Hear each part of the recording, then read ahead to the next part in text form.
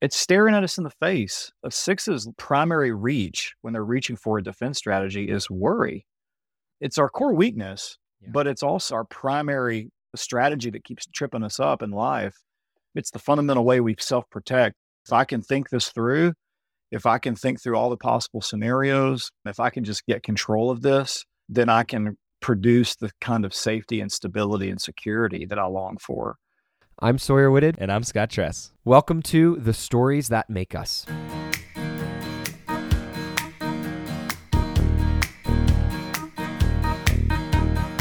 This podcast uses the tool of the Enneagram to explore the beauty and complexity of humanity through stories, both real and fictional. Some episodes, we interview live guests about their stories through the lens of their types. Other episodes, we'll dissect fictional characters to discover their types and learn more about ourselves in the process. Because the reality is, it can be hard to see ourselves accurately. The eye can see everything but itself. Thanks for joining us, and let's get to it.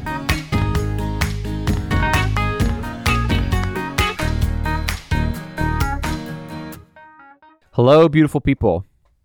Beautiful people. That's the only part of the song that I know.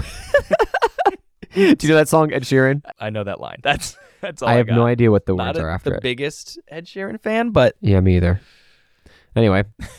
Okay, I have a question for you. Okay. Oh, As per usual. Mm-hmm. Scott, if you could be the best in the world at something, what would it be? Okay. Ooh. First thought goes like, I don't know, golf. It's you make tons of money, and it's like you're outside in the nice weather, having a good time. You make tons of money doing so many other things. Why golf? I'm a fan of sports, and I'm thinking, what sport will I get injured the least often? I'm not going to say football. I'm not going to be able to walk. So, if you were the best at it, though, that could also imply or mean that you wouldn't get injured. Maybe. It depends what kind of best you are. Fair. Oh but my gosh. Golf's a great time. Amazing. So, all right. Sure. I'll give that to you. Fun and profitable. I would probably say, I don't know, my mind immediately went to the Olympics, which notice that golf is not an Olympic sport. Anyway, I think that I would like to be like the best like pole vaulter or something. I always thought pole vaulting looks so much like so much decision. Fun. Says the golf guy. All right, whatever. We'll argue about this later. We'll argue about this later. Let's get into today's episode. We are talking Enneagram Type 6 today. So the core fear for Type 6 is feeling fear, being without support, security, or guidance, being targeted, blamed, accused, or physically abandoned. And again, as with all the core fears, this develops in childhood. And there's a message that every child hears either explicitly, as in it was said to them, or implicitly, as in it wasn't said, but they still experienced it. And either way, the message still felt true to the child, and so it became true to them. Young Type 6s often felt endangered, like life was unpredictable. Some felt that their parents had emotionally erratic tendencies, like you never knew what you were going to get. They felt like the unpredictable was what you should always look out for and try to predict. They also felt like authorities growing up were always telling them, don't forget about this, or don't forget about that. This led the child 6 to believe an unconscious message that it is not okay to depend on or trust yourself. So as they're running from their core fear, they're running towards their core desire, which is having support, security, guidance, and self-trust.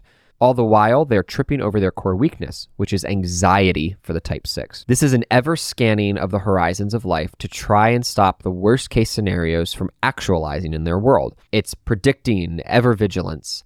Sometimes this takes the form of a fear of public shootings or world apocalypse, but more often, this takes the form of a fear of them being completely abandoned, without support, without guidance, and left to fend for themselves, which is a terrifying experience when you are so deeply mistrustful of yourself. So it makes sense why they deal with this anxiety. However, the story doesn't end there for Type 6s. This is where the fourth core motivation comes in. It's the secret sauce, the thing that saves them from the trap of their type. That's the core longing. And for the Type 6, it is that you are safe and you are secure. And because we don't want to just have this head knowledge of Type 6 without any practical or experiential knowledge of this type, we invited Adam Breckenridge to join us on the pod for today's episode. Adam's married to his lifelong best friend, Carrie, and they have 3 daughters, Lucy Blue, Susanna Jane, and Georgie Love. He currently serves as the director of coaching at Your Enneagram Coach, where he gets to support and equip Enneagram coaches around the world. He's also a coach himself, working mostly with pastors and leaders. He's been a pastor for over 20 years, and his passion is to provide a safe place for others to tell their stories and discover their true selves in Christ.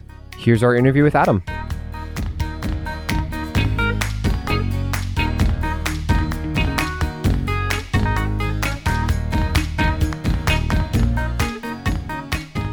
Well, hey, Adam, welcome to the show. Hey, Sawyer, thanks for having me. It's always good to be with you. I don't get enough time with you, ever. Oh, I know. Same. So this is a real treat for me. Thanks for having me. Thanks, brother. You are officially the first person for me to have on my podcast who has a Southern drawl. Oh, I'm so honored. Is it that obvious, though? Is the Southern accent super obvious? How do you pronounce my name? We were just having this conversation. Okay, so I'm trying now to honor you. I'm trying to pronounce it Sawyer. Okay, because I believe in honoring people, and you are a person. But I tend to pronounce your name Sawyer. Yeah, like Tom Sawyer, which is Tom Sawyer to me, by the way. Always has been. My cousin, whose last name is the same as your first name, they would pronounce it Sawyer. I think it's just because we're from a different part of the world, and people say things differently. So tomato kind of thing. But from henceforth, I pronounce your name Sawyer. I'll believe it when I hear it. It's still coming out Sawyer. I think I'm saying Sawyer, but I'm not. Yeah. It genuinely doesn't bother me. I'm honored to be the first Southern accent on your podcast. It's an honor for me. Yeah. Thank you. And it's awesome. Okay, Adam. So as we talk about Enneagram types, something that I constantly repeat on this podcast is that there's 4 core motivations that make your type, right? It's not what you do that makes your type. And you as a fellow coach, you know this thoroughly. It's not what you do or how you act that makes you your type. Those can be aspects of the type and like stereotypes of the type, which stereotypes exist for a reason. Sometimes they're based off a nugget of truth, right? Yep. But what really makes your type is the motivations. And so there's 4 core motivations. We always talk about the core fear, which you're always running from, your core desire, which you're always running towards, your core weakness, which you're constantly tripping over, and then your core longing, which is what saves your type from that exhausting journey. As we begin to talk about type 6s, we start with the core fear. And this core fear is often one of the first things that develops in childhood. And for the type 6, the core fear is feeling fear, being without support, without security, without guidance, being targeted, blamed, or accused. And from my understanding, the big reason why they fear being targeted, blamed, or accused is because that then could lead to being abandoned and being alone. As I just said, it starts in childhood. And so I'm curious for you, Adam, what was your childhood like growing up? Yeah. First of all, everything you just said resonates so deeply. It's what I love about the Enneagram. I remember the first time I discovered my type and I read about a type 6. I felt like I was living inside Psalm 139, where it talks about the Spirit searching and knowing you. And I felt like God was just noodling in my guts. I felt so seen and so known and so understood because of those 4 core motivations that you just mentioned, which are things that I always knew were true about myself, but I didn't have the language for them. And so once God flipped the lights on through the Enneagram, that was like day one of the rest of my life. So all that just to say, I totally agree with those everything you said about those core motivations really is reading my mail. It's all true. And when I look back on my childhood, I can see all those things at play as well. Let me just say too, I want to say this. Sometimes it's really hard to tell the truth about your parents' failures because the Bible says honor your mother and father. And we can take verses like that and feel like we can't say the bad stuff because it's dishonoring. And I had a mentor who's worked with me for years. He's still a mentor of mine who said he sets each one of his kids down before they leave the nest and go off to college or get married or whatever. He set each one of them down and told them, one day you're going to be on somebody's couch, a pastor, a therapist, a coach, a friend, whatever, and you're going to open up and talk about the woundedness that you carry that you've inherited from me. You're going to talk about the ways I hurt you, sinned against you, whether intentionally or unintentionally. And he always gives them this permission of, I just want you to know that when that day comes, you will not be dishonoring me if you're telling the truth. And so that has given me a lot of permission to say, I love my parents and I love so much about my childhood, and I've got all the grace for them that I need for myself. And it was pretty broken growing up. So if I'm telling the truth about my life, I grew up in a very unstable environment, a very unpredictable environment, very chaotic atmosphere. It was a home life that was marked by addiction. And if you're listening to this podcast and you grew up in an environment like that, you know how unstable that is. And I just never knew what I was going to get. When I woke up, when I got off the bus, when I got home from football practice, when I got home from work or my friend's house, I just never knew what I was stepping into. It could be that I was stepping into everybody's sober and dinner's ready and the house feels like there's order and there's peace and I feel protected and safe. But I could also be stepping into a nightmare. And so my soul was structured around that atmosphere. That's how I grew up. We have this argument of nature versus nurture and which comes first. And did I become a 6 through that environment? I don't think so, because I think you're born your type. So I would say that I showed up to my atmosphere with all my 6-iness. And I'll also say that my atmosphere growing up reinforced all my 6-iness. All that stuff just got reinforced by the way that I grew up. Yeah, unpredictable and unstable are two really bad words for a 6. We desire the opposite of that, but I didn't always have that growing up. I have a couple things that I was just thinking about as you were saying that. First is, thank you for sharing that. That's an honor for us to hear, and for you to share vulnerably like that is one of the many reasons why I respect you. And then secondly, there's this thing within the Enneagram that I think about a lot, about our woundedness from our parents. A mentor of mine uses the phrase to have honor and honesty. Like the two things can exist together. Yes. Yeah. And it's not good when we're missing one of those things. If we think that honoring means that we're dishonest, that's not actually honoring in the end. And if we think that honesty is just dishonoring, then that's not honest. That's not actually how that all works. So they go hand in hand. They're not mutually exclusive from each other. But I think what also is not mutually exclusive is that all of our wounding also doesn't come from our parents. It also comes from, like you were saying, partially our perspective and the way we viewed the world, which we can't help, right? That's just our lens. Yeah. And so it's not that there's something wrong or that there's something bad about us or that we have sinned or failed in that way. It just is. This is our perspective and this is how we approach the world, and the world is broken.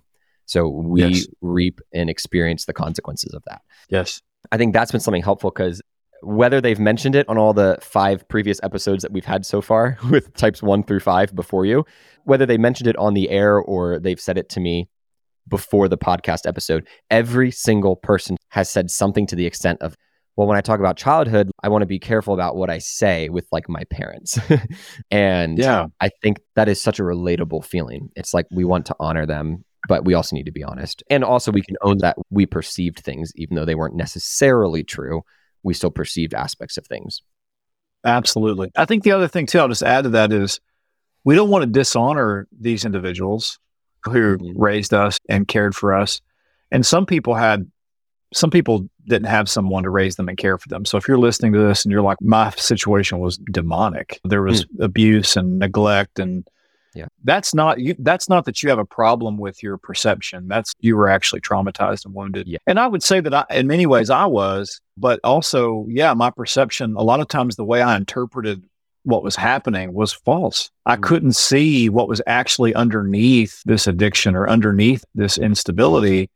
And so my interpretations were, it was about me. That's what's fascinating, man. Kids, and I know we're getting out of Enneagram language and getting into some psychology, but there's overlap. Love it. And a kid will never look at a parent's neglect or a parent's failure against them and interpret it as, what's wrong with my parent? The kid will always look in the mirror and say, what's wrong with me that my parents would choose this over me? The reason why, by the way, that a kid won't look at the parent and say, what's wrong with the parent, is because that's a wildly more terrifying thought, to think that something's wrong with the parent. Because if something's wrong with the parent, the kid is so confronted with their helplessness. How are they going to change that situation? Yeah. So what the kid does instead is looks in the mirror and says, something's wrong with me, so I'll adjust. Yes. I will adapt to survive. I will learn how to walk on eggshells around dad. I will learn how to play mom's game. I will learn how to be codependent or people pleasing or striving or whatever I need to do to survive this environment. And that's a terrifying thought. And I did a lot of that growing up. And so a lot of times my perceptions and my interpretations were just off. And so, yeah, it's both and, right? It's like the woundedness was real. The ways that my parents failed me and sinned against me were very real. The facts are real. And some of the interpretations are accurate too, but many of them are off. Many of them are false.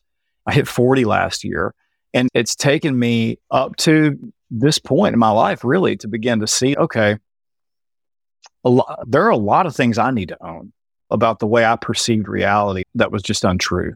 You know what I mean? Yeah. Yes. That's really helpful, Adam. Thanks for explaining all that. As you were just saying, Adam, we often look inward at ourselves and we figure out very quickly as young kids, because the world is broken and because we feel fear, whatever that looks like, depending on who you are and your perspective, we realize really quickly that we need to defend against that. And so when we're young, we actually begin to implement this defense mechanism, and we usually have no idea we're even doing it. It's so subconscious. Right. But every single Enneagram type has their own defense mechanism. And for the type 6s, it's often described as this defense mechanism of projection. Mm-hmm. The type 6 will see unwanted or unacceptable thoughts, feelings, behaviors, motives, characteristics about themselves, and they'll see it in others. They're often blinded to the fact that these problems are things that exist within themselves and not others, because their projections feel so much like reality. So this is how the type 6 kind of defends their fear. There's this message that sounds something like this. As I continue to project my fears and insecurities onto others, I no longer have to feel blamed, targeted, and at the risk of being abandoned, and can focus all of my attention on getting what I desire. And so we'll move to the core desire in a second, but you and I have had some conversations about this defense mechanism, and I would love for you to explain and just tell us how you experience this. If you don't experience this, what it all looks like for you. Yeah, I was telling you, I think I break the rules a little bit for type 6s because projection has not ever really resonated with me deeply. I'm not saying I don't do it. I think we all do it to some extent. And I'll tell you one place I have noticed it for sure is sometimes when I'm working with certain Enneagram types who shall remain nameless, or I will project this thing that says that they are trying to compete with me and like they're trying to crush me, they're trying to win against me. And I have had to look in the mirror and actually embrace that that's actually what I'm doing with them. And that goes into, that's a strategy I used to survive my whole life. I think 6s have this 3 part of our hearts. And my type 3 part gets very aggressive, competitive, and wants to win, and not just win, but like Michael Jordan wins. So I don't want to just beat you. I want to crush you. You know what I mean? That's the part of my heart really does feel that way. And it's because it's a defense mechanism. It really is. Another way I've seen it show up is if I can look, this is so judgmental. Good grief. Lord, forgive me. People forgive me if I've done this to you, but I can look at a person, again, it's usually a certain type that really kind of activates this in me, if I'm working closely with them, and I can see that they're operating out of insecurity and a fear of exposure and shame, and that's what's driving them. And I realize, actually, that's what I'm doing. I don't want to be exposed as someone that actually doesn't know what they're doing and doesn't have the competency for the role I'm in and doesn't have the skill set that's really required. And underneath all of that is I'm going to be pushed out and abandoned. Underneath all of that is, it's the worst case scenario. I'm going to lose my job. I'm going to lose my family. I'm going to end up living under a bridge and nobody's going to want me. And so definitely I would say projection is a defense mechanism, but I feel like what's more low hanging fruit when it comes to the defense mechanism of a 6, it's staring at us in the face. A 6's primary reach when they're reaching for a defense strategy is worry. It's our core weakness, but it's also our primary strategy that keeps tripping us up in life. It's the fundamental way we self-protect. If I can think this through, if I can think through all the possible scenarios, if I can just get control of this, then I can produce the kind of safety and stability and security that I long for. And I don't know if I'm answering your question or if that's helpful or not, but that would be, I think, how I relate to projection. So it's there for sure. Yeah, it is helpful. By the way, caveat for my lovely type 6 friend here, you just showing up and speaking is helpful. doesn't matter which of the voices is speaking to me. You just speaking to me is helpful because you're expressing your story from your own perspective. So that's what I'm asking from you. That's it. That's what people want to hear. Yeah, I mean it. I think when we think of worry, it's easy to picture someone who just like cowers in a corner. I think of worry as a very frenetic, active energy. Oh, dude. Yeah. Tell me if this resonates. It feels like to me, if a human being can worry about something enough that they've thought through all the ways it could go wrong, then there's like this sense of false security of like, okay, I'll be prepared for that and I can handle it. Yeah, that's absolutely. That's why worry is a protective strategy. If you're looking at it in IFS terms, worry is a manager.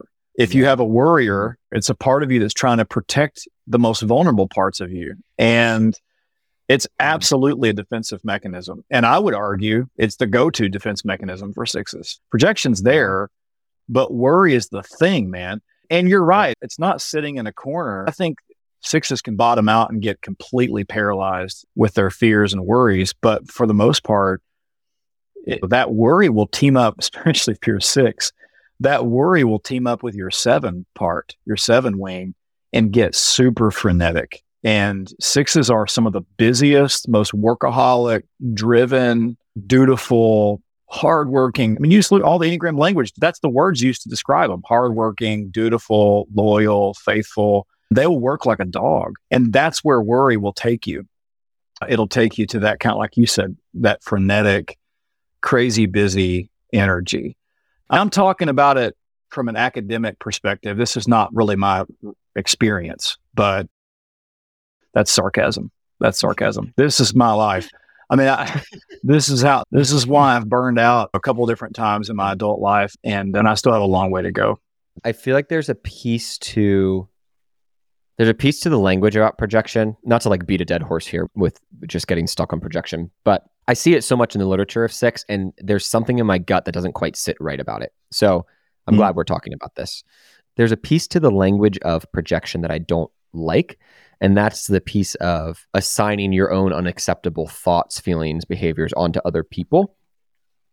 I think there's so much more of a push-pull with type sixes than there is like this almost, that idea, like that language makes me think of just a push, like just pushing people away because they've got these things that you may be projecting onto them because you don't want to admit them in yourself. But I think, like we talk about fours have this push-pull dynamic. I think sixes have a very similar energy as fours in a lot of ways. And I was just interviewing the type 4 a few days ago, actually. And I was telling him that I feel like he shares a lot of similar energy with sixes. And so it feels like there is this push-pull with the sixes in my life of like, in the seasons that are less healthy, there's this pulling you really close because you're safe and secure in your relationship and they don't want to be alone. Yeah. Or it's this pushing you away in skepticism. And I think what's happening there, and tell me if this resonates with you, because again, I'm not a six, but I think what's happening there is this projection, not of their unacceptable thoughts and feelings inside of themselves, but this projection of worry, of here's what could go wrong. And I'm believing it in a fantasy world to the point where it's actually starting to become a reality to me, even though it's not actually real. And I'm not invalidating the fear because the reality is your fear actually has been proven. You have been abandoned before. And that's true of every type 6. You've experienced some form of abandonment. So that is real and true. And that's where, Sawyer, if I may jump in, that's so helpful to me to hear you explain it that way about push-pull. Honestly, like it's helping me see myself more clearly. And I'm grateful for that insight. And there's really two different ways that a 6 will push. So you're right, we'll pull. Sometimes we'll pull and get really close. And underneath that can be this projection of, I've got to do this or this person's going to leave me. So I'm going to get really close and attach. And there's a fine line between a 6's gift of loyalty and codependency. Fine line between those two things. So there's a way that we can pull and get really codependent with a person. And then there's a couple different ways we push. Sometimes a 6's push is the opposite of codependency. It's detachment. It's withdrawal. And our 5 wing helps us go there. So there's times, pray for my wife. I feel like 6's, I love us. I love me. And I feel like we might be the hardest person to be close with because It's funny. We're the ones afraid of that. That we don't know what we're going to get, like of unpredictable. But we're honestly that way sometimes. As faithful and loyal as we can be, our response to conflict or whatever, you just never know what you're going to get. Sometimes we'll withdraw. That's when our 5 part shows up and helps us pull back and withdraw. But another way that we push is we fight. Like a 6 will get provocative and aggressive. And you see this in the Enneagram literature too. Sometimes a 6 will just say a provocative line because what they're actually doing is testing the attachment to see how strong it is. If I say this, if I go here, if I cross this line, how are you going to respond? Will you leave me? Or are you going to stay with me? And what I've observed in my relationships is, like, if here's the line, I know people can't see me on video, but I'm drawing a line. An 8 will step over the line. No problem. They'll blow right past the line, the red tape. If there's a relational line, they'll step right over it and be provocative. Yeah. A 6 will get a running start and long jump over the line. We'll go 50 yards over the line. And people are like, whoa, like, where did that come from? But those of you listening, start to pay attention to your 6 friends and you'll notice this. And what's underneath that is, like you said, Sawyer, it's the push of, and maybe it comes across as just being humorous, but honestly, it's a push. It's, I'm going to see if you'll stay with me. And 6s have to be really careful with the way we do this, because you push pull enough, or you push pull in the wrong ways, you can devastate a relationship. And then it becomes a self-fulfilling prophecy of they really are going to leave you because you're hurtful. And they may forgive you, but they may pull away from you. And so 6s really have to be careful and have the awareness of this kind of stuff that's going on inside of us. Does that make sense? Oh, so much sense. It's so helpful. I have a couple of people in my life, very dear people to me, who are 6s, and the Enneagram has helped me understand their behavior. It has been invaluable to me because, again, I'm not a 6, right? I'm a 2. We share a lot of commonalities, but I just don't think the same way that you guys think. I don't have the same colored lens that you guys have. Mine's a different color. And so when I see certain behaviors where I'm like, I would never do that as a 2, it's easy without that language or understanding and compassion of what someone else is undergoing and thinking and feeling. It's easy to just make a judgment or a stereotype or throw someone in a box. But the reality is, like, learning about type 6s has helped me so much in knowing how to navigate those relationships, and also just provide like steadiness of, hey, I'm still here. Hey, you just exploded. I'm still here. Hey, you're being super kind and sweet. I'm still here. Like it. And I see you. We need that. We need that. We desperately need that kind of grace. I feel like that's the gift of the Enneagram, is it really does help us step into compassion for one another and truth telling. 6s need to, you got to be direct with us and tell us when we're doing these things. And so that's the other piece. It's like, there's the place for compassion. Okay, I understand where Adam's at. I understand where he's coming from. I know what he's doing when he does this. But then there has to be the moment where, when Adam sobers up, the friend, my wife, whoever it is, the other person, gets to tell the truth now about what it was like to be on the other side of me and experience me, and how that was hurtful or whatever, inappropriate or whatever, and give me the chance to see myself clearly and own it and repent and work on it. You know what I mean? So good. I do. Yes. That's so good, man. I want to move on to the next part, which is the second core motivation, which is the desire. And we've already touched on it a little bit, but type 6's core desire is having support, having security, guidance, and being able to trust themselves. And so you want to have support and you want to be steadied, but believing that you can never really be sure that you'll have it, because we live in a broken world, you focus your attention on cowardice instead. And that's a pretty strong word. So let me explain what that means for those of you who are listening. Struggling to muster fortitude and strength, the 6 sees threats and backstabbing everywhere, and as a result can become distrustful of others, and especially themselves. There's also this belief underneath the cowardice that if they can perceive and prepare themselves for every threat of potential abandonment, they will be able to prevent it from happening. And so it's like that core fear and the core desire both right there that are like a yin and a yang, so to speak, pulling you. So yeah, as we talk about that, I think another really important thing to talk about is like the inner committee. I think this plays a lot into this as well, and is a large reason why sixes struggle to trust themselves. So I would love for you to talk about this and maybe explain some of this, what it's like for you in your life. Yes. Yeah. The three big words for me when it comes to core desire, I love the way you said to have support and be steadied. That's spot on. Another way to say it is the three big S words are safety, security, and stability. Those are the things I want more than anything else. Mm-hmm. And fundamentally, I want those things relationally. Like I want to be in safe relationships. I was just reading, man, I don't know if you've read Kurt Thompson's Soul of Desire, which he published, I think last year or 2 years ago. It's his latest book. But all throughout that book, he weaves this idea that the essence of secure attachment, which every child was made for and longs for, is that you long to be seen, soothed, safe, and secure. And that's obviously true of every Enneagram type. But man, those S words really stand out to a six. It's, do you see me? And when you see me, do you see me with eyes of love? Do you want to be with me? Is there a soothing? Is there a comfort in this relationship? And then safety and security. Is this person safe? Are they going to hurt me or harm me? Are they out to get me?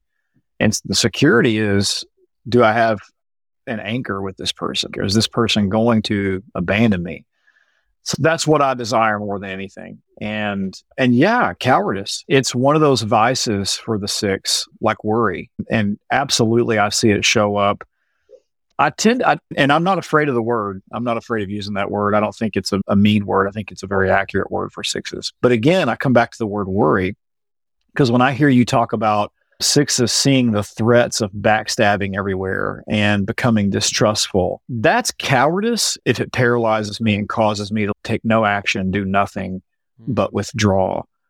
But I would tend to use the word worry. That's what's going on in the six's mind. Is it's paranoia. At its worst, It's paranoia.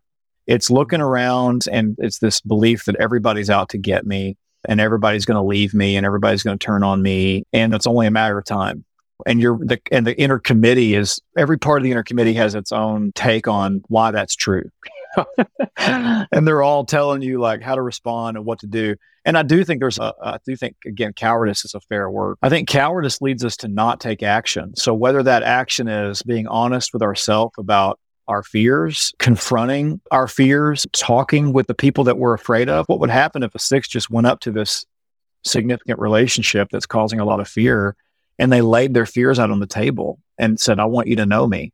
I want you to see me. These are things that are going on in my gut, my heart, my mind. And I want you to see these things. A six is going to be terrified to do that because, again, if you see me, if you see all that, are you going to think I'm crazy? Are you going to still want relationship with me? So I think cowardice would keep us from moving toward people like that.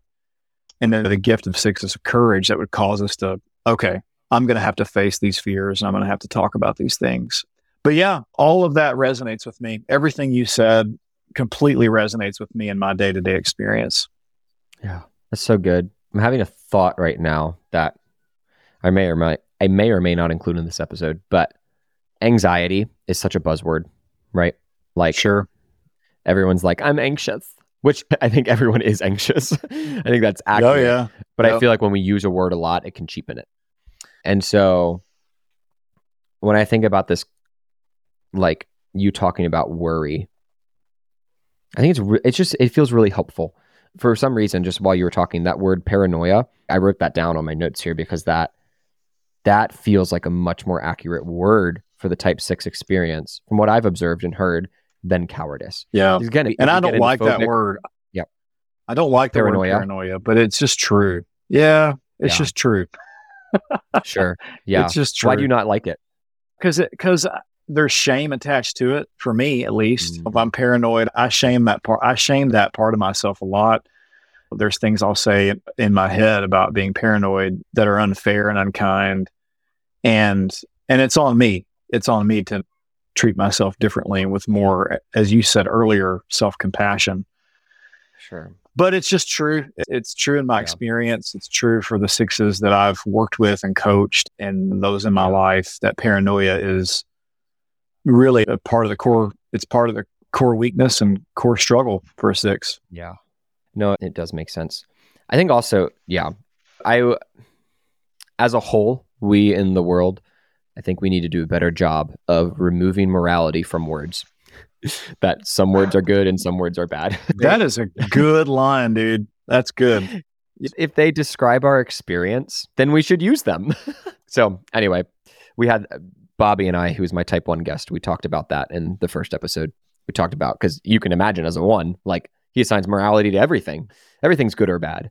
So anyway, I digress. We've been dancing around this, basically this whole conversation, and it seems like a good point to just dive right into this. But the third core motivation is the core weakness. And for type 6s, that is anxiety. And it's this ever scanning of the horizons of life to try and stop the worst case scenarios from actualizing in their world. And oftentimes, the worst case scenarios don't necessarily have to do, they can, but they don't necessarily have to do with like public shootings or world apocalypse, right? More often, this takes the form of a fear of them being completely abandoned, of them being without support, without guidance, of them being left to fend for themselves, which is a terrifying experience when you so deeply mistrust yourself. If all you have is yourself, but you mistrust yourself, that sounds terrifying. Yes. So there's a piece of this that was helpful for me, and I definitely want to hear you obviously talk about this from your own experience. There's a piece that was helpful for me when understanding this anxiety. There were 2 things that I'll say quickly. One is the difference between anxiety and fear. And I'll actually have you explain that because you were the one who kind of explained that to me first. And then secondly, this idea of like, you can face fears, the things that you're most fearful of, you feel more fortified and it's easier to face those things when you're with the people that you trust. Yes. So I just want to like really overemphasize that relational piece for 6s. That is so important that I think in a lot of Enneagram literature gets left out. Yep, absolutely. So helpful. So I'll just say it like this. Fear is a gift. Fear is a basic human emotion that is necessary east of Eden. If you're not afraid living in a fallen world, then you're going to do something stupid and you're going to destroy your life. Here's what I mean by fear as a gift. Let's say you're at Yellowstone National Park and you see a grizzly bear, right? And let's say it's a little too close for comfort. What's the natural human reaction and emotional response to that? Is going to be fear. Now, it may also be exhilarating, exciting, but that's also all connected to fear. And the fear is going to give you a gift to preserve your life. The fear is going to tell you, don't get close. And when you listen to that fear, you save your life. If you don't listen to that fear, you're going to get yourself injured or harmed or killed. And it's the same thing. Like, man, you're driving down the road, you're going around, there's a sign on the road that says sharp turn ahead. That sign is meant to incite a healthy fear in you that says, slow down. When you go around this curve, slow down. I've spent too much of my life shaming myself for being afraid, and I still tend to do that. But I've realized more and more that my fear is actually a gift. And it's fear. We say fear leads to wisdom. The fear of the Lord is the beginning of wisdom. And I can't remember who said it, Sawyer, but someone said, if I'm going to go to war, go to battle, I want to go to battle with men and women who are afraid.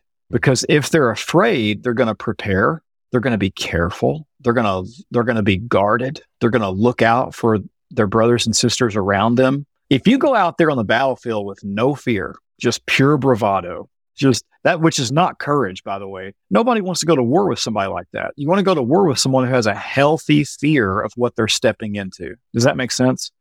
Oh, yes. So that's fear's a gift. Anxiety is a whole other animal. Anxiety is all about control. And it's certainly connected to fear, but it's not just connected to fear. Anxiety is about shame. Anxiety is about loneliness. I don't want to be abandoned. I don't want to be left alone. So anxiety is deeply connected to our fear of loneliness, the innate loneliness that we carry. Anxiety is about control. It's this, I'm going to try to climb into the future that doesn't exist yet, a future where God is not there. And I'm going to try to get up there and get ahead of this thing and control the outcome. There's 2 different kinds of anxiety. There's an anxiety that is synonymous with the word worry. I think that's what Jesus is talking about when he says, do not worry. Don't obsess about all these things that could go wrong. But there's also like a somatic anxiety that lives in your body that's connected to trauma that is not at all what Jesus was talking about.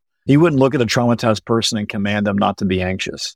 Yeah. That's a whole different animal. That is, your brain's been rewired and your amygdala is constantly activated and you're on fight, flight, or freeze mode. And so that's a different thing. But the core weakness for sixes is more of that worry that Jesus was talking about. It's more of that kind of anxiety of, I'm trying to control everything.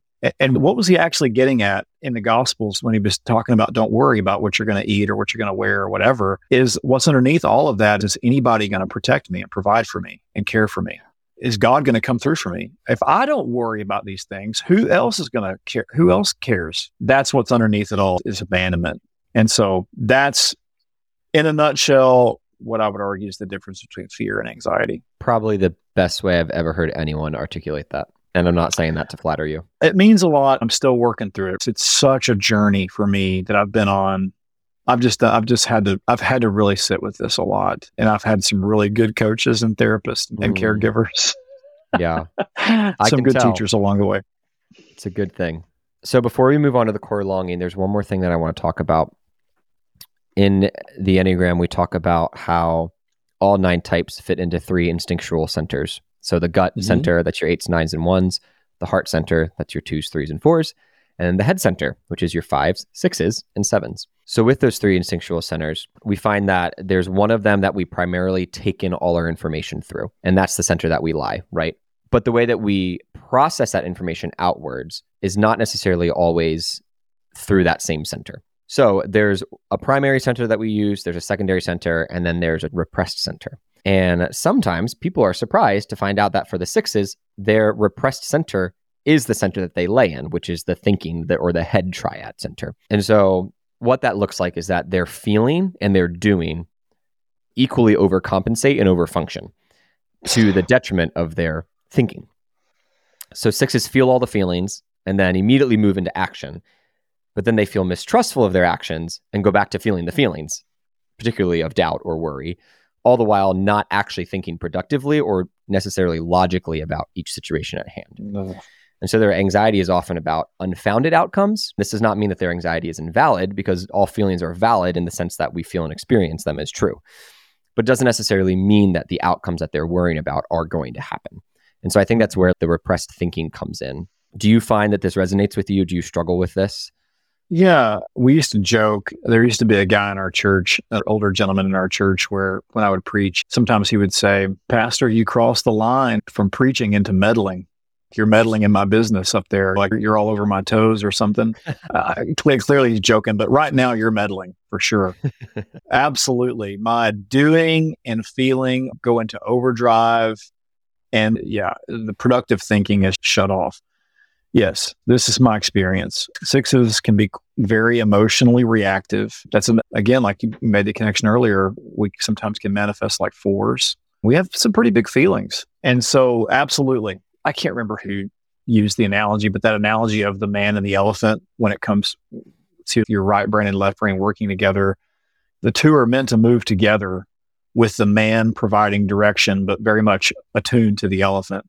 The man representing the left logical brain, the elephant representing the right brain, emotional brain. Sure. But when the elephant gets triggered or activated, the 6-ton elephant doesn't care what the man knows. The man's just along for the ride. And that is unfortunately a part of my experience in life, is very emotionally reactive. And I can go into my emotions. They carry me into busyness or some sort of hyperactivity. We talked about frenetic energy earlier. Meanwhile, I'm not really thinking logically or productively. So yes, it's a very disintegrating experience for the 6. Totally. If you're listening to this as a 6, to hopefully de-shame this, like every single type has their own particular issue with this, right? That's right. There are some types who function very well out of their thinking, but have no idea how to express their feelings or even identify their own feelings. I'm resonating with aspects of what you're saying as well, because as we've, people who've listened to episodes prior and who listened to the type 2 episode, I'm also in a similar place as you. My feeling and doing overfunction, and my repressed center is my thinking as well. Logical thinking. And I think the term productive thinking was really helpful for me. Yes. I don't tend to productively think. So I just hope that if anyone's listening to this who starts to maybe feel a little shame over that, There's, again, taking away the morality from words and just being honest about the experience. That's where we find compassion and healing. Yes. So the final core motivation is the core longing. I always refer to this as the secret sauce that kind of saves you from your type. That saves you from the traps of your type. This is the message that every type is offered, but specifically, uniquely for type 6s, this is the message that your head, your heart, your body, and your spirit need. And that is that you are safe and you are secure. And I think that those words are very intentional because they mean separate things. Typically, when I think of safety, I often think of safety as circumstantial. You have the things you're provided for, you're in an environment that is safe, etc. While security tends to be more relational.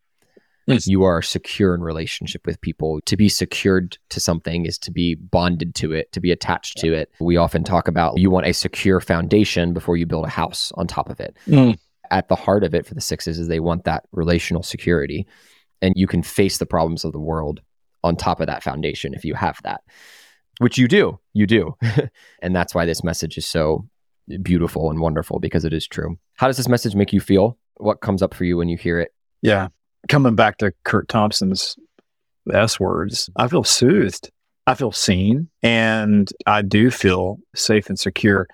Here's what's interesting. There's an image that's coming to mind for me as I was listening to you talk about safety and security. And the image is the image of a child who has a secure attachment with their parents. So I've got 3 daughters. When they were younger, like little, I remember like being at a park, and you'll see kids do this. Like they'll go off and play on their own and play in the sandbox and make a sandcastle, or they'll climb up on top of the monkey bars or up on top of the slide, and they're just out there exploring and creating and running wild and free. But every now and then they'll look over and see if dad is still there.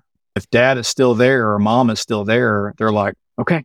And they go back to playing and creating and exploring and jumping off things and adventuring. And then every now and then they'll look over and maybe even walk over just to check in. They're unaware that's what they're doing, but they'll walk over just to check in. Mom's still there, dad's still there. And then they go off and that's secure attachment. That's what secure attachment is. That's what security is. Security is I have an anchor, and that anchor tethers me. I'm so tethered to this anchor, this person, that I can go out into the world and be myself and explore with bravery and courage. And I can can make things that are good and beautiful and true. And I can play. And then I have this safe place to come home because I have this anchor. So when I hear the message, my core longing, that message of you are safe and secure, it just feels it makes me want to go create. I want to explode. I want to run fast. I want to create. I want to produce. I'll run through a wall for you. Like I want to sacrifice and pour myself out. I want to serve.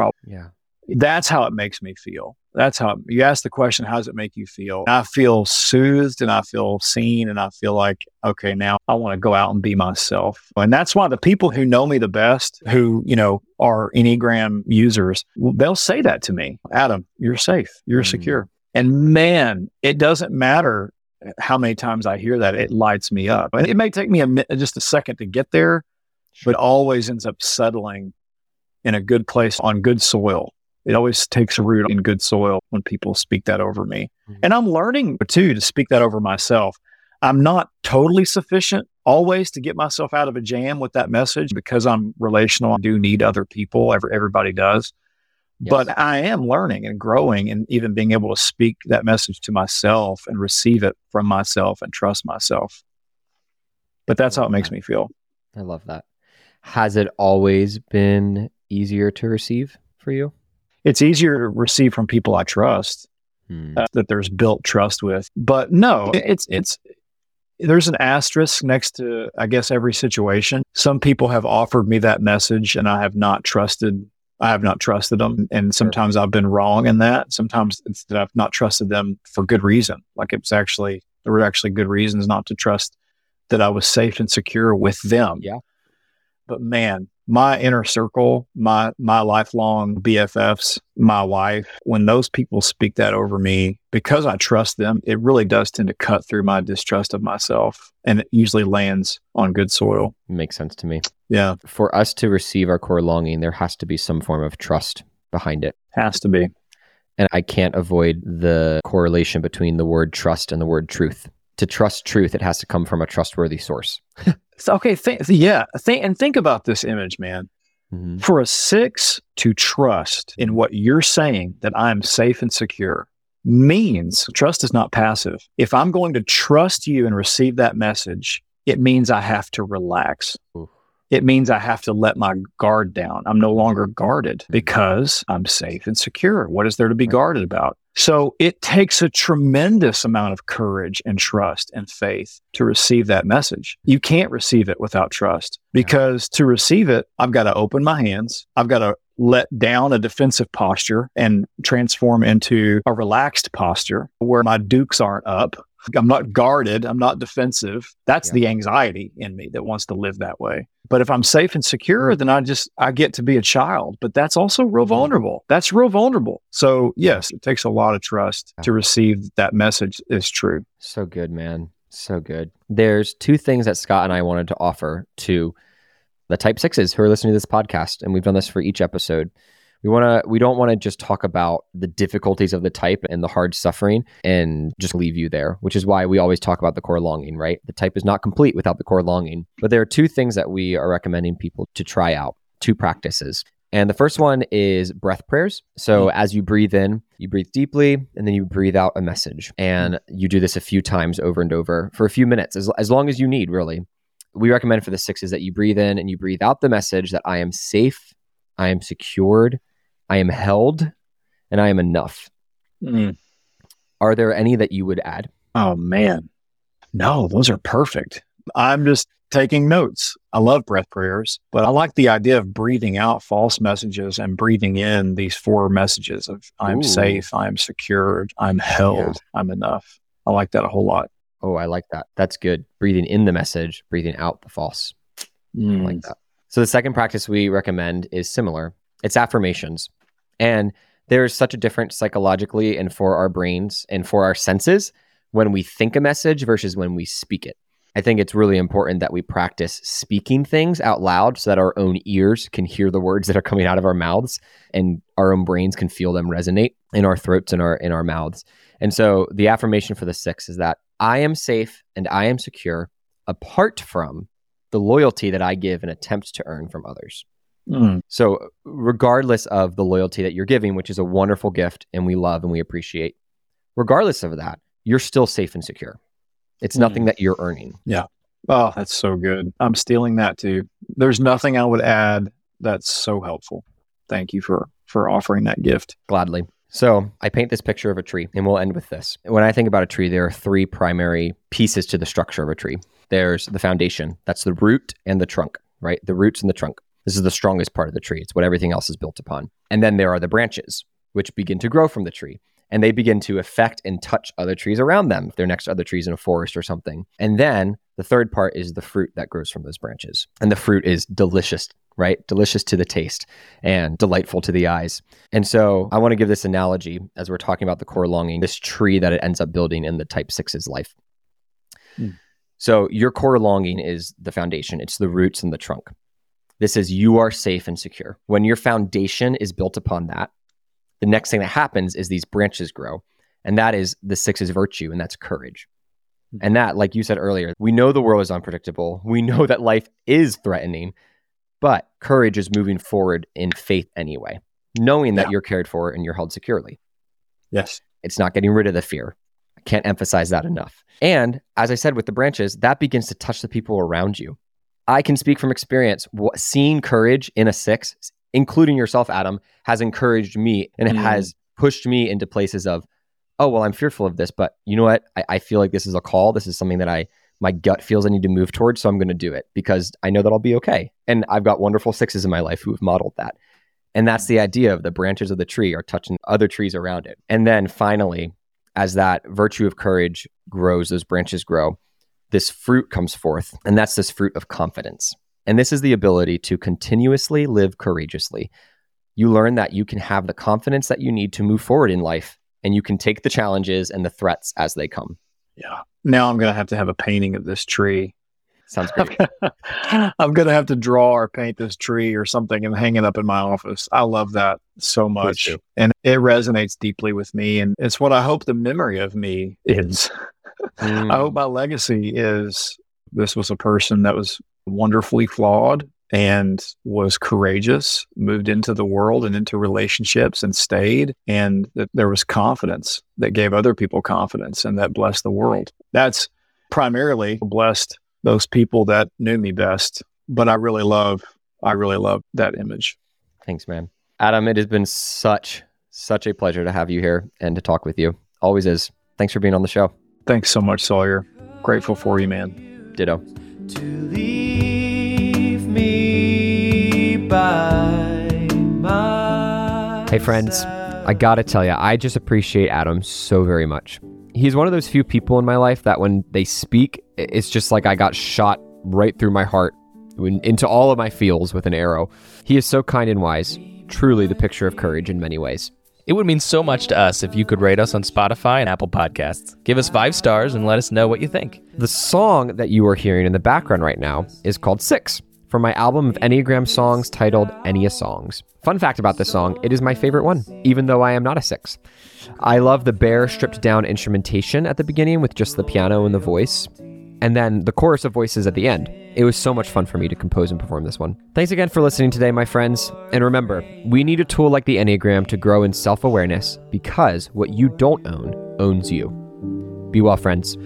Courage is not found in resolving all of my fears and doubts, knowing all the things that are to come, but moving out and resolving to press on in the face of my anxieties, and all the while I know you'll be with me. So we are talking with Enneagram Type 6s. Nope, just one. We are talking... Sorry. The twins. Yep. Sometimes this could take the form in fear of public shootings or world apocalypse, but more often, this takes the form of a fear of... What the heck? Sometimes this takes the form in... Boop. What is that sentence? It would mean so much to us if you could rate us on Spotify and Apple Podcasts. It said Apple. You did. Ooples and Banunu's podcast. It would mean so much to us if you could rate us on Spotify and Apple Podcasts. Give us 5 stars and let us know what you think.